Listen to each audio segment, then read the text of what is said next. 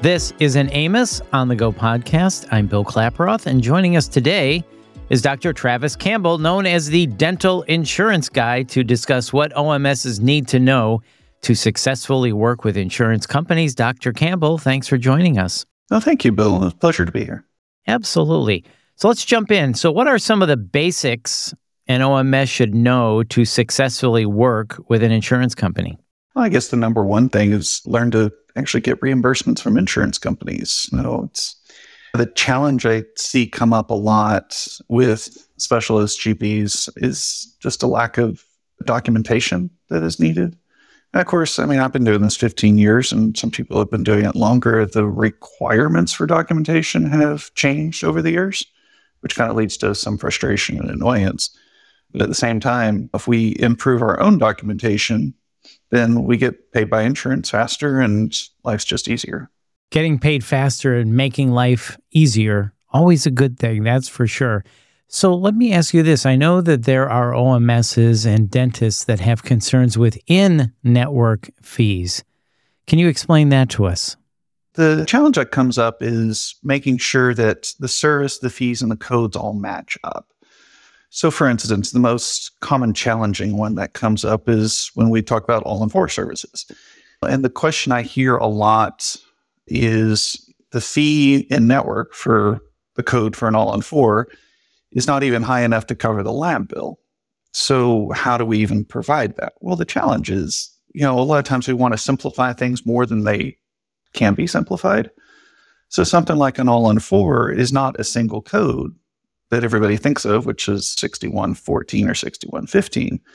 An all-in-4 is actually 8 to 12 codes for the restorative side, and usually another 8 to 12 codes for the surgical side.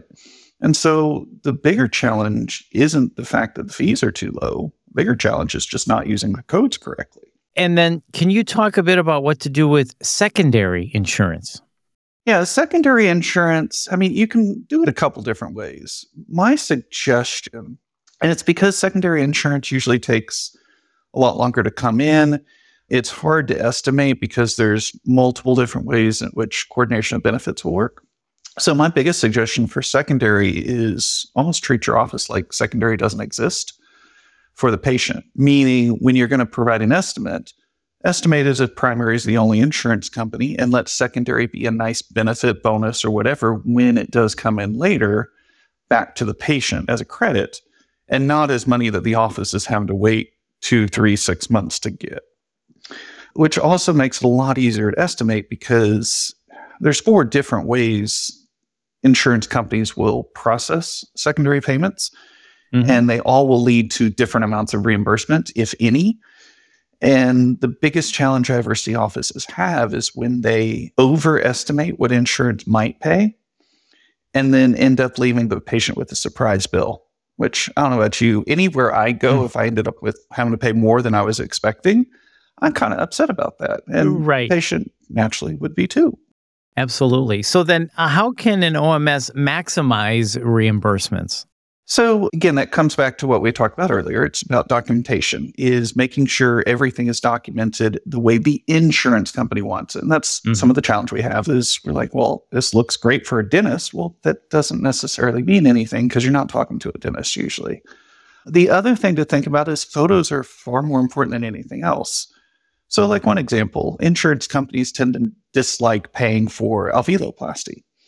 And their excuse is that a lot of dentists are fraudulent or overbilling alveoloplasty. So for instance, alveoloplasty is intentional removal of bone, significant portions of bone, in order to prepare for a denture or whatever later.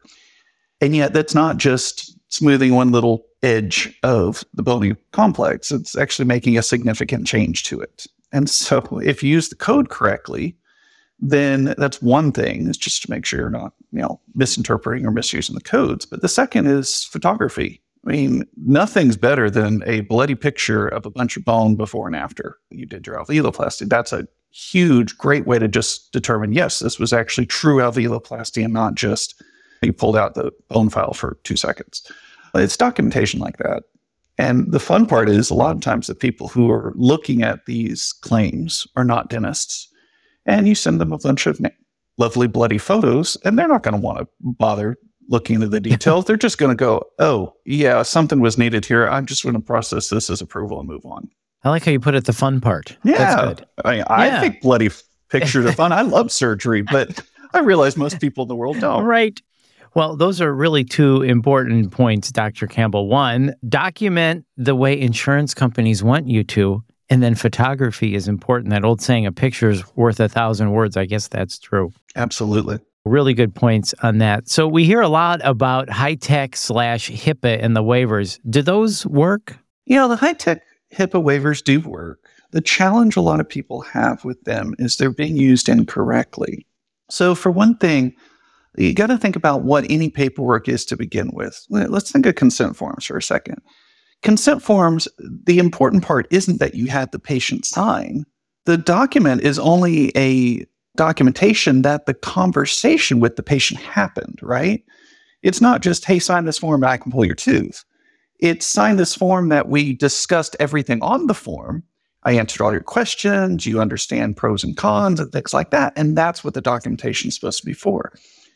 So the high-tech waivers are the same thing, is if you just say, hey, patient, sign this and we can bill you full fee. I don't know how many patients you can get to do it that way.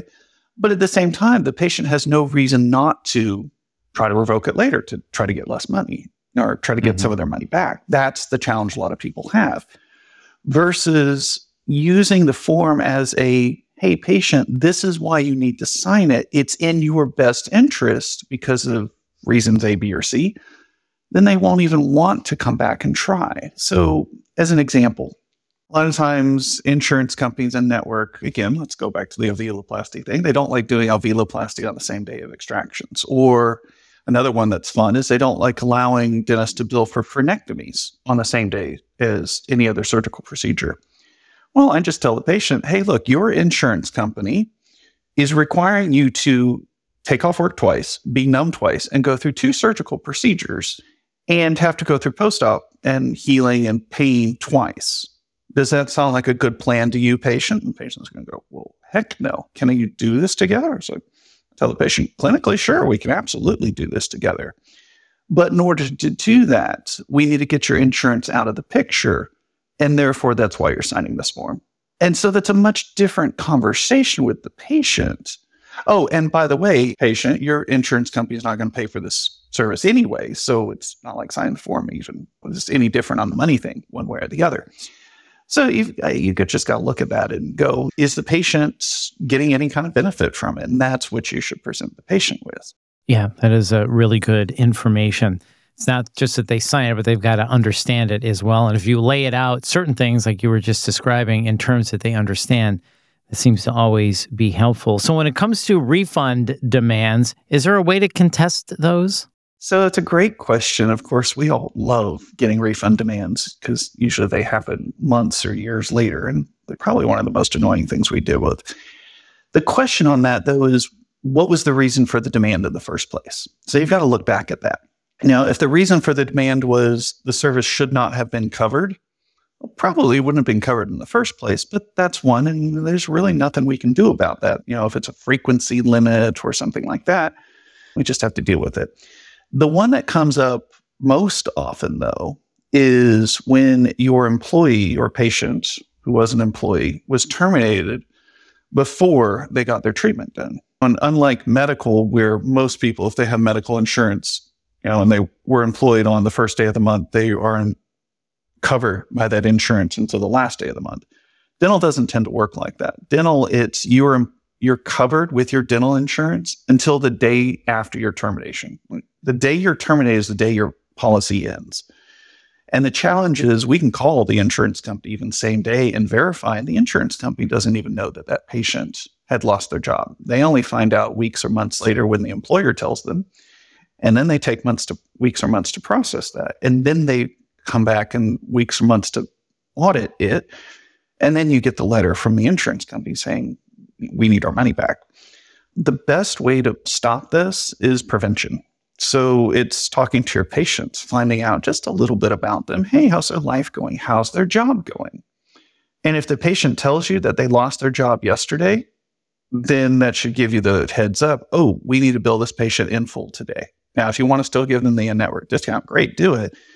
But don't expect insurance to not want to come back and get their money later. So what you would do is bill the patient today in full, send the claim, and I'm assuming we're in network because otherwise out of network, it's not a problem. Send the claim and then have assignment of benefits sent to the patient and not to the office. Because the thing that irritates us a lot is insurance can only follow where the money went. So if the money came to the office, even though technically it's to pay a patient's bill, the insurance company has to go after the money where they sent it, which is the office. But if we assign benefits to the patient, then the insurance company has to go after the patient to get that money, not us. And now we're out of the picture, and we prevented the refund problem. So the best way to handle this is through discovery upfront. Yes. Like you said, have a discussion, understand where that person is, and then, if necessary, bill upfront. Absolutely. How about EOBs and written write-offs? Are those always correct? Oh, you just ask your front team if they ever see errors in EOBs. I ask that question a lot when I'm doing seminars. It's fun because when I have team members, they're all like raising their hands going, yeah, we saw one yesterday or more than one yesterday. So EOBs are wrong all the time. The thing people need to understand is that EOBs are not perfect. Computer systems are not perfect. They're only as good as the human who wrote the program. And a lot of times, those EOBs are in violation of state laws, federal laws, they're in violation of contract, or they're just misinterpreted. I mean, I have all sorts of, people send me claims and ask me questions all the time. And a lot of times, it's a misinterpretation of the EOB. Downgrades are a good example. A lot of times I get claims brought in where it's a downgraded service. And that doesn't mean that the dentist is getting paid less, but the EOB may be unclear about what the patient should be paying. And so if you're an in-network provider, then you are beholden to the in-network fee for the service you provided, not for the service insurance decided to pay on. And a lot of times EOBs can be misleading or purely incorrect about that.